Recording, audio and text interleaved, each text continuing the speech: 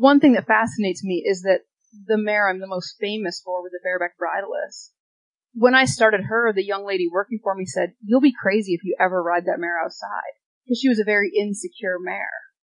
I wouldn't have chosen her for a colt starting competition. Welcome to Come Along for the Ride, a podcast for horse lovers everywhere, a place where we really love to bring consciousness to the horse world. I'm your host, Tracy Malone, and this podcast is brought to you from my home in the Samford Valley in the northwest of Brisbane, Australia. This land I live on is Waka Waka and Turrbal country. I'd like to acknowledge the traditional custodians of this land and to pay my respects to their ancestors, past, present and future. And I'd also like to extend that respect to each and every one of you listening. This episode is a little bit different. If you follow me on social media, or if you've been listening for a while, you'll know that I've just spent 4 days at Equitana, Australia, and I was there to be the MC of the VIP Super Ticket Holder events. In the first event, I was fortunate enough to interview Stacey Westfall and Pedro Torres. For anyone who does not know who that is, I'll give you a bit of the intro from the Equitana program. Stacey Westfall is one of the US's top clinicians and competitors. She rides Western disciplines. It would take me a long time to list all of her achievements, so I'll name just a couple. In 2003, she won the National Reining Horse Association freestyle competition, where she performed without a bridle. She went on to win major reining freestyle competitions, riding bareback and bridleless. I do also have to tell you how Stacey was the first woman to enter and win the prestigious Road to the Horse colt starting competition. Pedro Torres is a world champion working equitation specialist who trains using classical dressage principles and by establishing a respectful and kind relationship with his horses. His name is synonymous in Europe with harmonious classical horse training. It's a really wonderful opportunity to be able to interview people like Stacey and Pedro who are world class in their chosen disciplines. It's so lovely to speak to two people who do different disciplines and who have more in common than you would think. And it's so lovely how they have so much respect for each other. This is a fantastic interview. I loved every moment of it. And a massive thanks must go to Equitana Australia for allowing me to record and broadcast these interviews here on this podcast for all of you guys. Here is Stacey Westfall and Pedro Torres. We'll go with the first question, and we're going to start at the very beginning. Where did you begin with horses? Who was that first little pony that carried you around, and how old were you? My first little pony, her name was Misty, although she had to have a fancy name, so she was Midnight Mist, even though she was, just a little mixed breed pony. And my mom had actually learned to ride on her. She had belonged to the neighbors when my mom was little, and so she was a rather aged pony when I got her, but she knew some tricks, so she would rear and some of these different things. So right from the beginning, I had this slightly unique pony that I got to learn on. And how did you handle that pony? Did she rear while you were on her when you were little? Yes, she was trained to rear, and really, even looking back, she'd never abused it, which is amazing. But she never abused it, and but it was one of those things where, from what I hear, because I got her when I was 6, that she had made the rounds around town because they would lease her out. So she was bought as a penny pony. You bought her for a penny. And she came with a saddle and a bridle and everything, but when you weren't going to use her anymore, you gave her back. So they always maintained this ownership, but she never left our house. She came to us and never left. And, but I guess, a lot of other kids, they were like, don't pull back and squeeze with your legs or she'll rear. So, of course, all the kids, the first thing they did was do that, and she would rear and they would get off. But she was great. She really didn't abuse it. And, I had much more trouble just running bareback and having her stop to eat and sliding down her neck. That was where more of our issues were. I got really good at getting back on because I landed in front of her nose. I don't know how. And what's your happiest memory with her? Why did you keep getting back on? I guess maybe my mom was a horse lover, and my brother learned to ride with us, but I don't have the answer to that age-old question of who gets bit by the horse bug, and why that happens to some people who come from horse families or don't come from horse families. It just kind of pops up, and when it's there and it's strong, it just does. But I just always thought that they were just magical. And I cried when I realized I couldn't actually become one. So then I cried again when I got bigger than a jockey. So I got this whole history of it was like, but there was never, it was always going to be something with horses. And do you still feel the same way about horses now as you did back then? Absolutely. I did almost lose that, which was an interesting time period. I went to university for horses because when I learned that was a possibility, that seemed like a great idea. And so I went, and the best way to describe it for me is that my mom loved horses. My mom's excellent with animals. She has a dog that, is one of those ones where she's not a professional trainer, but she can talk to it and it knows like 20 different toys by just conversational means. She's really good with timing, and she was a teacher in an elementary school. But with the horses, for me, when I went to university, I started learning a lot of what I call the nuts and bolts. And somewhere in learning all the nuts and bolts, how to move a shoulder, how to move a hip, how to create a lead change, how to do all these things that felt more mechanical, and they're very real, and they're very necessary, but somewhere in there, I felt like I lost, I started to almost not believe in that dream part anymore. I call it my Disney thing. So I started to lose that magic some, because I thought this was not really a relationship, or not really, and so it was I was losing that. And then I went home after being away for college, and I went out into this big field where my mom had moved the horses to be boarded, and my horse was out in a herd of about 20, and the whole herd took off for the barn, and, they're all going to the barn, and halfway down through the field, mine left the herd and came to me, and I just broke down and was like, it was real, and I'm having both. So that was beautiful. Pedro, can we hear from you now? How did it begin for you? 5 years old? Well, actually, I think 5 years old is the start for a lot of people. Yeah. I started with 5 years old too, and also with the pony. Well, in my father's farm, it exists a few ponies. My father gave me one to ride, gave me some lessons with that pony, and it started. Well, my fathers, they are separate since I have 2 years old. And then in the weekends, I have a possibility to have with my father, and then to ride a little bit this little pony. Well, really from the beginning, I was a little bit passionate of a horse. When I see a horse, it's like the eyes blinking. And well, actually, I'm not a very good student.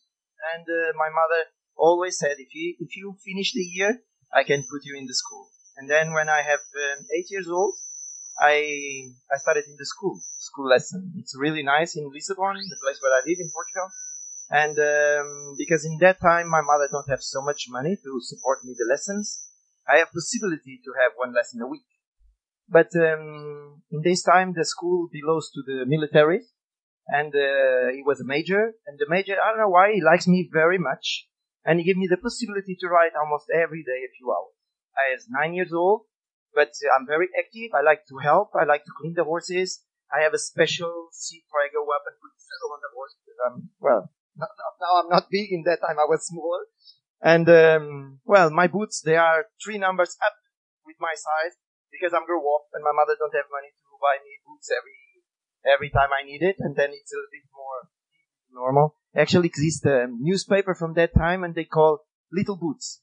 And it was in my, well, because I use that boots like that, and the people ask so funny my activity around the horses. Well, when I started to grow up, and with 16, my father sold a horse to the German man in Portugal, and then it was my first job. With 16 years old, I started working with the horses. Of course, I had a very nice talk with my mother and said, Mother, don't worry, I'm going to study in the night, I'm going to finish the studies. And, well, that never happened, and I still with the horses. It's no, I'm not going to say this story to my daughters, but, well, this is the truth. And, but I have one reason. I started to studying in the night, And more or less after 6 months, I was studying in the night. I have a motorcycle accident and I broke my leg. And then normally it was difficult for me to keep going in the studies. With a broken leg, it was worse. And I gave up that year. And I said to my mother, now this year I give up. But next year I go again. And it was like that. The next year I go again. And I broke a leg again. With motorcycle. And then I decided, okay, this is not good. 2 times, I think I have to quit the studies. And I dedicated my life to the horses. Not the motorbike, the studies. No. Good choice. And it was a little bit like that. Well, when I have around 18, 19, I was invited to be a teacher in the riding school. And I was a teacher in that school. Actually, I like to teach the people and I like to teach the education. And a month I have 140 students and different ages, and they come into the school and I make some activities. I play with the people with balls and with chairs. They have to go up, they have to go. Well, it's really activities around the horse world, and it was really fun. I was there 2-3 years. And then I decided, okay, I have to learn something more about the horses. And then I changed the place. I go to the huge riding center like a groom. And 3 years of my life, I was groomed. From jumping people, prepare the horses, make the beds, clean the horses, all the things you can imagine. It's around the horse like a groom. And then exists one horse. This horse is really important in my life. It was a horse in that riding stable. It was quite naughty. It's crazy. Well, the horse attacks other horses. And because the people, they are a little bit afraid, they close that horse in one box. And, I never see that horse riding. And then I opened the door. I don't know why. Don't ask me why. I think everyone have an angel. And I have an angel behind me to say, go there and open the door. That horse was important in my life. It's the first horse to project me to this world. And I looked to the horse, and it's, I don't know, but something pushed me to ride this horse. And I found the number of the owner. I called to the owner and said, well, you don't mind I ride this horse? And she said, well, but the horse is very crazy. He attacks the others. You really have to be careful. And it's going to do like this. I try 1 month, and if fits after 1 month, I can speak with you and see what's happened. Okay, well, and I was a groom. I just have my lunch time.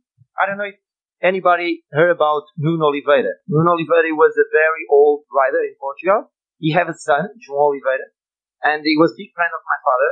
And in the lunchtime, both sit in the balcony and they give me lessons.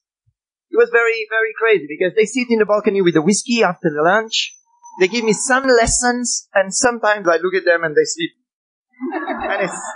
and I was like this, once I ask it, well, because he's my teacher and I not can speak well, I'm very respectful of this man. And I said, why are you sleeping? I try to do it my best. And he said, if your writing is good, it's so harmonic, I can sleep.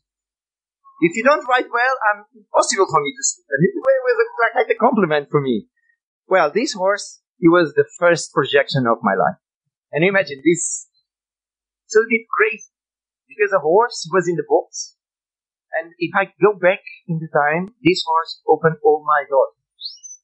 And it's really amazing how the angel behind you tell you to do. Sometimes you have to follow your life, sometimes you have to follow your feelings to go on. And well, after that horse, I make a big show with that horse in the big fair of Portugal, they call Rouen. And the director of the Portuguese school, I don't know if you know, but it exists 4 schools in the world. It's in Vienna, in Spain, Jerez, in Saumur, Cap Noir, in France, and in Portugal. It exists 4 schools. And the director of the Portuguese school, see me riding, and asked one of my friends, this guy, well, it's a guy with a little bit talent. I have talent, but I don't have it. I need more knowledge. And and it's because that I asked one of the old riders of the Portuguese school if it's possible to go there just in the chair. And I sit on the chair there every morning, just sit and take ideas to ride my horses in the afternoon. And just see and listen and listen and listen.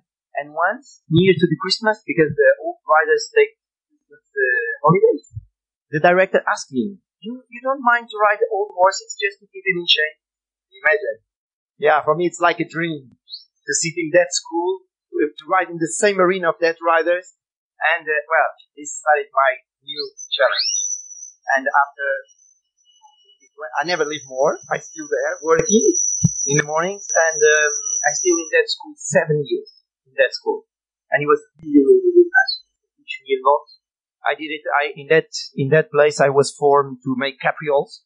Of course, in this kind of school, you have all the classical movements, Levade, Piaf, Passade, all these things. All that things, but also Levade and capriole. And he was specialist in capriole. Actually, it's a lot of stories, but just this more, and then I finish. It was my last show in the Portuguese school. It was in the Cadre Noir in France. The Portugal go there to make a show together. And it was really, really, really nice in that show. It was, actually it was Sunday. I was a little bit melancholic because it was my last show. I did lots of shows with the Portuguese school, with the Portuguese suit, with that kind of horses. It was really, the last one. And I was there, and normally for caprioles, you have the arena and you do the caprioles in the diagonals. Always in the middle, in the center line, but in diagonals. And I decided to make something new. I don't know what. It's again, the angel behind you. Do it something different. It's your last show. Come on. And then I take the center line, and I decided to do caprioles in the middle of the poles. And how you know the poles, they have metal rings inside. They are very dangerous. They are quite narrow. They're less than 2 meters. And you never make a capriole there. Special on the top of the horse. Sometimes you do it by hand, but not on the top of the horse. But I decided to make something new. Well, why not? I make all the things can happen. It can happen. I break one leg. Yes, it's the last show. It can happen. I go out. They fix me, and it's okay. And it's okay. And I was there, and it's both schools together. It's Portuguese and Spain and France in the same. They call Arts Alts is the high movements. Okay, and I take the center line, and I did it to capriole. Nobody thinks I did it there, but all the public go up immediately and clap, and everyone look at me and it's, what are you doing there? It's not the place for caprioles. What did you do? And I think it was really good, but this was not fun. I can repeat again. And then I go again, take all the turn, take the center line, and then the other riders started to look at like this. What are you going to do this time? And I did it again. And the public again up because it's really good. And actually, I have a fantastic horse to do that. It's really, really great horse. And then I said, okay, I did 2 times, but I can do 3. Because this is not lucky. This horse is really fantastic, and I can do this again. And then I was to the center line, and both schools stopped. Just look at me. And I think the horse feel the energy, and he did it fantastic. It was amazing. Really, really, really, really good. And not just the public go up, also the riders clap. Because it was unique. It was very unique. Then I go home, survive, and go home, and the direction from the Portuguese school said, it's this Wednesday come photograph from National Geographic. You don't mind to make again the caprioles in the middle of the Durand?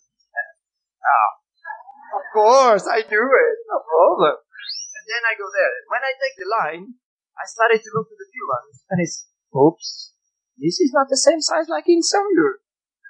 And it's half meter shorter. And it's, oh my God. And then it's okay. I said, yes, now I do. And actually, I have one technique.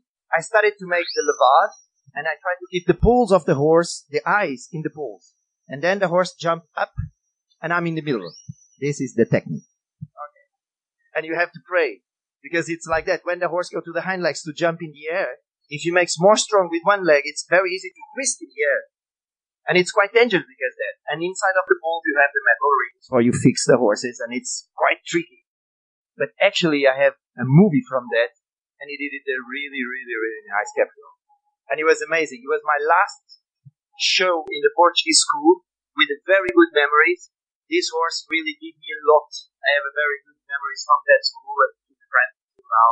Also, my master now is the first director from the Portuguese school, and it was really, really, really good time. And then welcome to the next one. Stacy needs to speak also. But I'll go to Stacy in a sec. But there's just with Pedro, with you for just one more moment, there's something that I've just noticed. So you're quite a high energy human being. You've got a lot of energy in you. And I've watched videos of you riding and you're so grounded and calmed and centered and completely one with your horse. How do you transition that? That's extraordinary. It's like that. It's in my way of riding.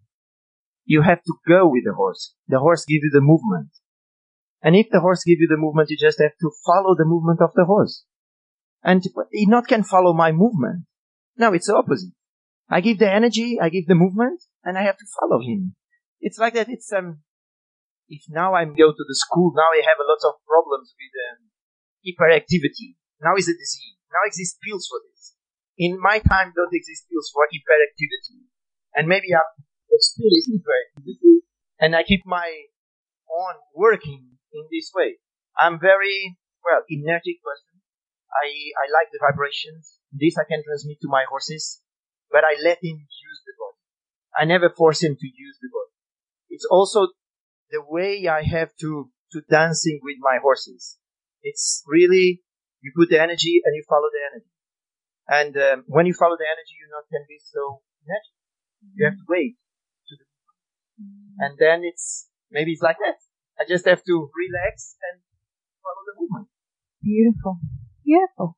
Stacy, Pedro was just talking about a horse that changed his world. Do you have a story about one horse? All horses are special. We all know every horse is special, but do you have one that really changed your world? It's always the challenge of picking the one, because for me, it's been like, who's your best friend? And that changes, like your best friend when you're a certain age, when you're young, is different than when you're in high school, or these different things. And so, who were the ones that made the biggest changes? The one that launched my career was a little mare named Can Lena. And my husband had been training her to be a reining horse, and I was completely happy staying at home, starting colts. All the kids were little. I didn't want to travel a lot because I wanted to be with the kids. And so I would train, I would start colts, and I would train problem horses, and I would train anything that didn't require me to go to a show, because then I didn't have to travel, and I really wasn't a huge fan of showing. And so I was doing all of that stuff, and my husband came to me and he said he had bought this mare for a customer, and he really, really believed in her wholeheartedly. She'd come from a cutting background. He'd transitioned her into being a reining horse, and her mind was so good. She was so good-minded. But he had shown, and in our industry, as you win money, you show yourself out of certain divisions. And so the horse had was more capable of the lower divisions, but my husband had shown himself out of those divisions. So he comes to me and he says, if you'll show her, it's better for the horse, which is unfair tactics, because I'm going to go for the horse. So it was going to be more beneficial for this mare to have a show career. And so I said, fine, I'll show her. And I started showing her, and I had so much difficulty getting the shut off perfect. And so I kept showing this horse, and it was like, if I hadn't made that mistake, I would have won that one. It was always this mistake after mistake after mistake, and a lot of it like rider error kind of mistakes. And it was just super frustrating to me. And I was showing her in a class where I happened to draw last one to go. The scores were kind of low, doing all the things I shouldn't be doing. Like, this should work. Like, I've done this score before. And I go in to show her, and so in reining, this pattern, like you do like a horseshoe around the arena, did a horseshoe, ran down to do a sliding stop, and I shortened up my reins a little bit, one-handed, run down, sliding stop, roll back. She's really good at rating, so after this rollback, I kind of made this motion with my hand to like shake the reins a little longer, and I threw the right rein on the ground. It just slipped out of my fingers. And I'm now loping down the arena, trying to run the whole rule book through my head, because you're not allowed to use your second hand, so I put this one behind my back so that I wouldn't break that rule, and you're not allowed to touch the horse with anything, so I'm lengthening my left rein really fast, and like I'm still cantering because you can't break gait because that's a penalty, and I'm leaning over and I'm fishing this rein up off the ground. I'm desperate to win. And like, somewhere as I'm rounding the end, like I get this, and I've got the right rein is like direct rein, completely straight. The left rein is absolutely full drape, like completely loose. And I still run down there, and she still stops completely square. That's when I realized the judge has already like stepped out of his chair and is screaming at me to stop because you shouldn't be running around with a rein on the ground. FYI. In my defense, when I'd taken the judges' school, that didn't exist because other people like me had made this choice, and so they had to put the rule in, like, don't do that. So I got disqualified, and I was so depressed. I was like, I am incapable of showing this horse's ability. Like, I can't do this. And I sat in the stands and beat myself up for a good part of the day. And people would come by and they'd be like, that was just freaky. You're like laying on your horse with one hand and you're doing like, and everything worked. And they said this to me for hours, and I went home, and the next day I thought, I did have a lot of control. And that was the first time I tied the reins up and started saying, could I ride a horse bridleless? And so I started tying the reins up real loose because I'd been run away with as a teenager, and like taking the bridle off as a first step is a terrible, terrible first step. So anyway, I tied the reins up loose, and that was the mare that I basically shut the arena doors, tied the reins up, and went, I'm so close to being able to fully communicate with her what's missing. And it was her, that really good mind, and all the doors being shut and me being like, okay. She would get confused when I would use my leg, and she would speed up, and I would be like, but I just worked it all out with her in this conversation with this horse giving me feedback. And that was all my bridleless stuff was born with her from that mistake. They're always great mistakes. They're the things we learn from the most, in my opinion. Now, I need to touch on the fact that you said, I don't like competing, and here you are here now. And you're world class, and you were the first woman to win the Road to the Horse and all of that. How did that change? What changed? It was just interesting.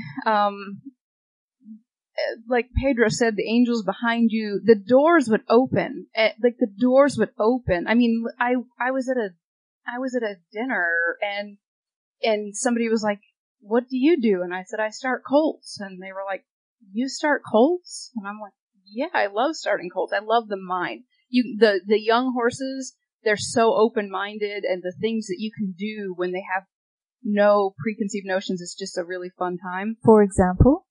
I just mean, like, the way they don't come to you with these, just so as you're interacting with them, there's just this rawness to the way that they will interact with you that goes away as they become more. It's just like little kids that will say anything because there's nothing wrong to say. Little kids will say whatever they think because nobody's told them otherwise.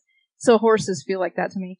But the doors, they were like, you like to start colts. Have you ever heard of this Road to the Horse colt starting competition? And I was like, no. But as the doors would open like that, it was uncomfortable in a way, but it also felt right in a way. I don't know how to describe that better, but that's it. Now I see the value in competition. It was just that when I was an early trainer, I just felt the pressure. And I had a very interesting moment early on. I came from the state of Maine. My husband grew up in the state of Ohio, around a lot of horse industry. I wasn't in a lot of horse industry. And I remember when I started dating him, I said to him, I don't understand the horse industry. There seem to be a lot of horse trainers that don't like horses. How does that happen? Because it just looked like there in some of the industry that you'll get around, there are abusive techniques and different things that you'll see, and you're like, how? And he said, at one point they did like horses. And I could feel a pressure from, and I think this is a broken system, and it doesn't have to be that way, but as the trainer, when I accept a horse in, if you're the client and you put pressure on me, it is then my choice if I put that pressure on that horse or not. But I think when some of these trainers, they justify it because you're putting pressure on them. I mean, I worked for some. I heard what was coming out of the mouth. They're like, that owner wants to think that and then they would take it out on the horse. and that was never an option for me. But I accidentally put that view of competition because that's where you see more of that pressure coming around. And what I learned in the end is you surround yourself with like-minded people, and you don't have to go through any of that, and you can compete without that. Because when you find like-minded people and horse owners that believe in you and what you're doing and their horse and that you're going to do that, but in my mind, I had seen so much of that I'd accidentally tied the two together, and they don't have to be. And when you did the Road to the Horse, I heard an interview with you where you said you chose your first horse and looked like a great leader, but it was a bit gentle. Can you tell us about when you're looking at a herd of horses like that? What were you really looking for, and what did you see? It's an inexact science because I won the first one, but I didn't win the second one I went in. So it's not like it's a complete magic science thing going on there. But what I was looking for was, I was looking for a horse that would be confident enough to be able to, leave the herd and do these different things, like that had some self-confidence, but not maybe so much that they were going to be really willing to push on me, and so it's this balancing act of. And how did you see that? What did you see when you were looking? So if I was sitting with you and you said to me, that horse is doing that, what would I be seeing? So I was watching the herd, and they were running around, and we got to watch them, at different times, and he would hold his own space, so other horses weren't moving him around. So if other horses came, he could just kind of raise his presence, and they wouldn't really. He didn't have to do a lot to defend himself. It told me he had done that, but he wasn't attacking the other ones.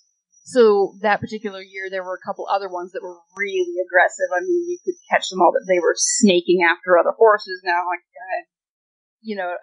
and I'm not. And the thing is, in the colt starting competitions, one thing that fascinates me is that the mare I'm the most famous for with the bareback bridleless. When I started her, the young lady working for me said, "You'll be crazy if you ever ride that mare outside," because she was a very insecure mare.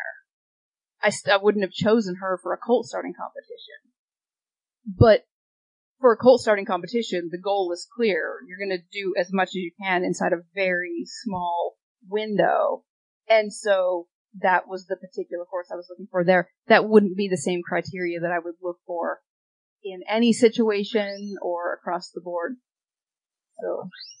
So how much do you have to change the way you train when you're under a time constraint like that? My dad liked to watch NASCAR racing, and I always felt like it felt like a version of that. It was like,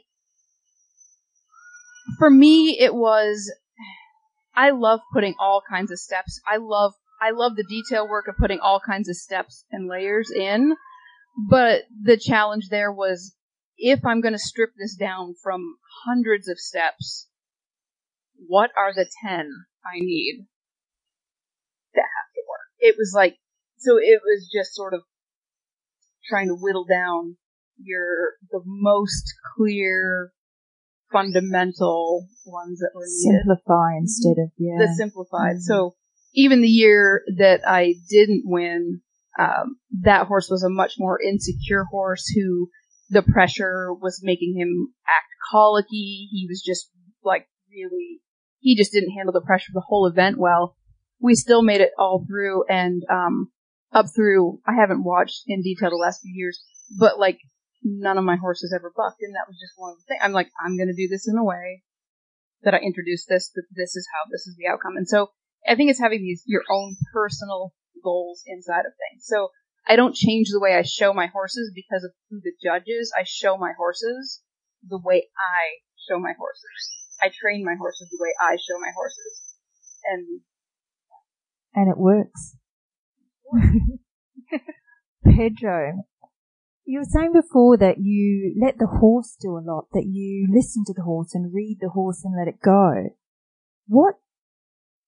All horses are good, and you're able to read that. What makes a great horse? Have you ever got on a horse like you were talking about in 2016? I could say this wrong. A Hoto? That horse, you said back then it was the greatest horse you'd ever ridden. Can you explain why?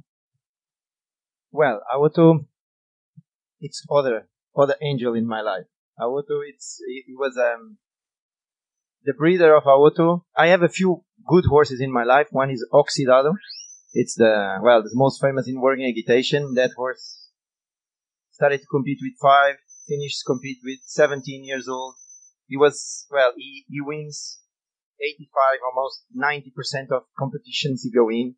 It's really a great, great horse. Aoto, the mother of Aoto, is a full sister of Oxidado, and he's from the same breeder of Oxidado. And this breeder now is the first rider of the Portuguese school, and he was my master 20 years and friend. And Aoto was very problematic horse. He was a horse with lots of personality. He was a stallion. He started covering mares with 3.5, and this I think changed a lot his behavior. And he started to be very, very difficult to handle him. Well, this breeder tried in different ways. Also, they sent him to the bullfighting guys, because these guys, they are really tough with the horses. But this horse decided, in this way, I'm not go. And he asked me if I can go there and try him, Aoto. And you have to ask me 3 times, because the first time I said, I don't have time. The second time, and he's, come on, he's too crazy. I don't want to hurt. And the third time I have to tell him, okay, you are my master, I have to go. And then I go there and I sit on the horse and I feel, fantastic potential. I didn't know in the beginning, in the first time I ride him, I didn't know how much the head is okay. Or if he was too crazy and too aggressive, or, I don't understand that part, but the potential of the body was really, really fantastic. Great. Really nice feeling. And he said to me, and he said, okay, Pedro, if you like him, you take him. It's yours. I give it for you. It's free. You take it, and that's all. And just for you imagine, he was so upset with the men, it's not able to go inside of the box, men. I have a girl to work with me in that time, and just her go inside, prepare him. I waiting outside. I sit on him quite fast, because otherwise he tried to fight me. And that was the way. Not possible. My groom go inside also. It's really, really difficult horse in the beginning.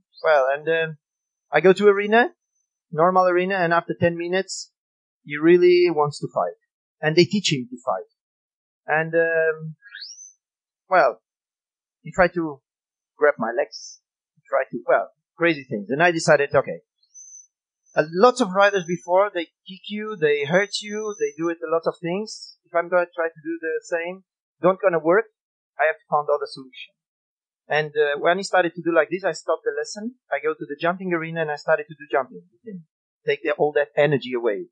It's something he don't realize with nothing, but I think it's important I create a routine in his head to go to arena, make some exercise and go home with nothing bad.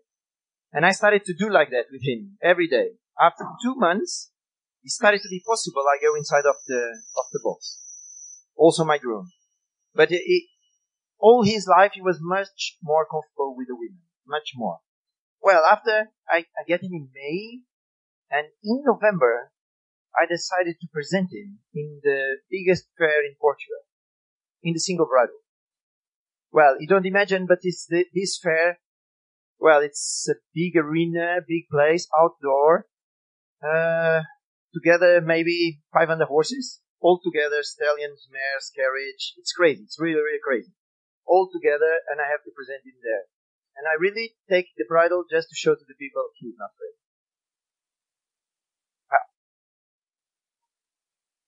It's really, what this horse gives me, it's a lot. Because he trusts me. And this is really, really important. And how much, I feel him, and I think, okay, this is not the way. But always I don't know what is the way. I have to try to fit in him what is the way. And, when you started to feel this horse give you everything and really trust in you. And I go with that arena with lots of people around, and he said, I'm here, I'm with you. And actually, I win the best horse in the fair. And it was really, really, amazing. Really, really amazing. I go home, I train him a little bit more, and I make a movie in YouTube.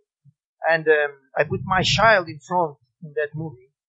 And, I received like 100 calls. You are crazy, want to kill your daughter, what are you doing with that? And, things like this. But actually, they come, one lady, and offer him 350,000. Imagine, for the horse with nothing, I started to have a Ferrari with a lot of money. And, in that time I have to decide it. Because it's, I feel him is not ready. If I sell him, I win a lot of money. I lose a friend, but... Do you still have him? No. This moment he's in the Czech Republic with a lady. It's very happy. Well, actually, it's like a princess there. She sent me photos every week, and he's really, really a prince. I'm very, very happy. She's not a professional. She's an amateur. But from the first moment I see both, she fits him very, very well. Beautiful. And it seems like you put a lot of trust in him as well, and that's probably why he trusted you. Well, as happens when I have amazingly interesting conversations with incredible people, time flies. So we do need to wrap it up. One very last question. If you could really quickly tell me, what is it that you want, what's one thing that you really want all of us watching you out in the masterclasses to take home? What's one thing you really hope we can take with us from what you've got to teach us? Well, what I'm trying to show in the masterclass is my way of feel the horses. I'm going to sit on the horses, in all horses. Just in one I'm not sit, but the other ones I'm going to sit in all. And I'm going to try to share with you the feelings I have with the horses. What I feel, what I'm doing, what is the difficulties of the horse, what kind of techniques I can use or try to use in that horses to improve. For in the end, make something like a dance. This is what I'm going to try to show in the masterclass with the different horses. Beautiful. And Stacey?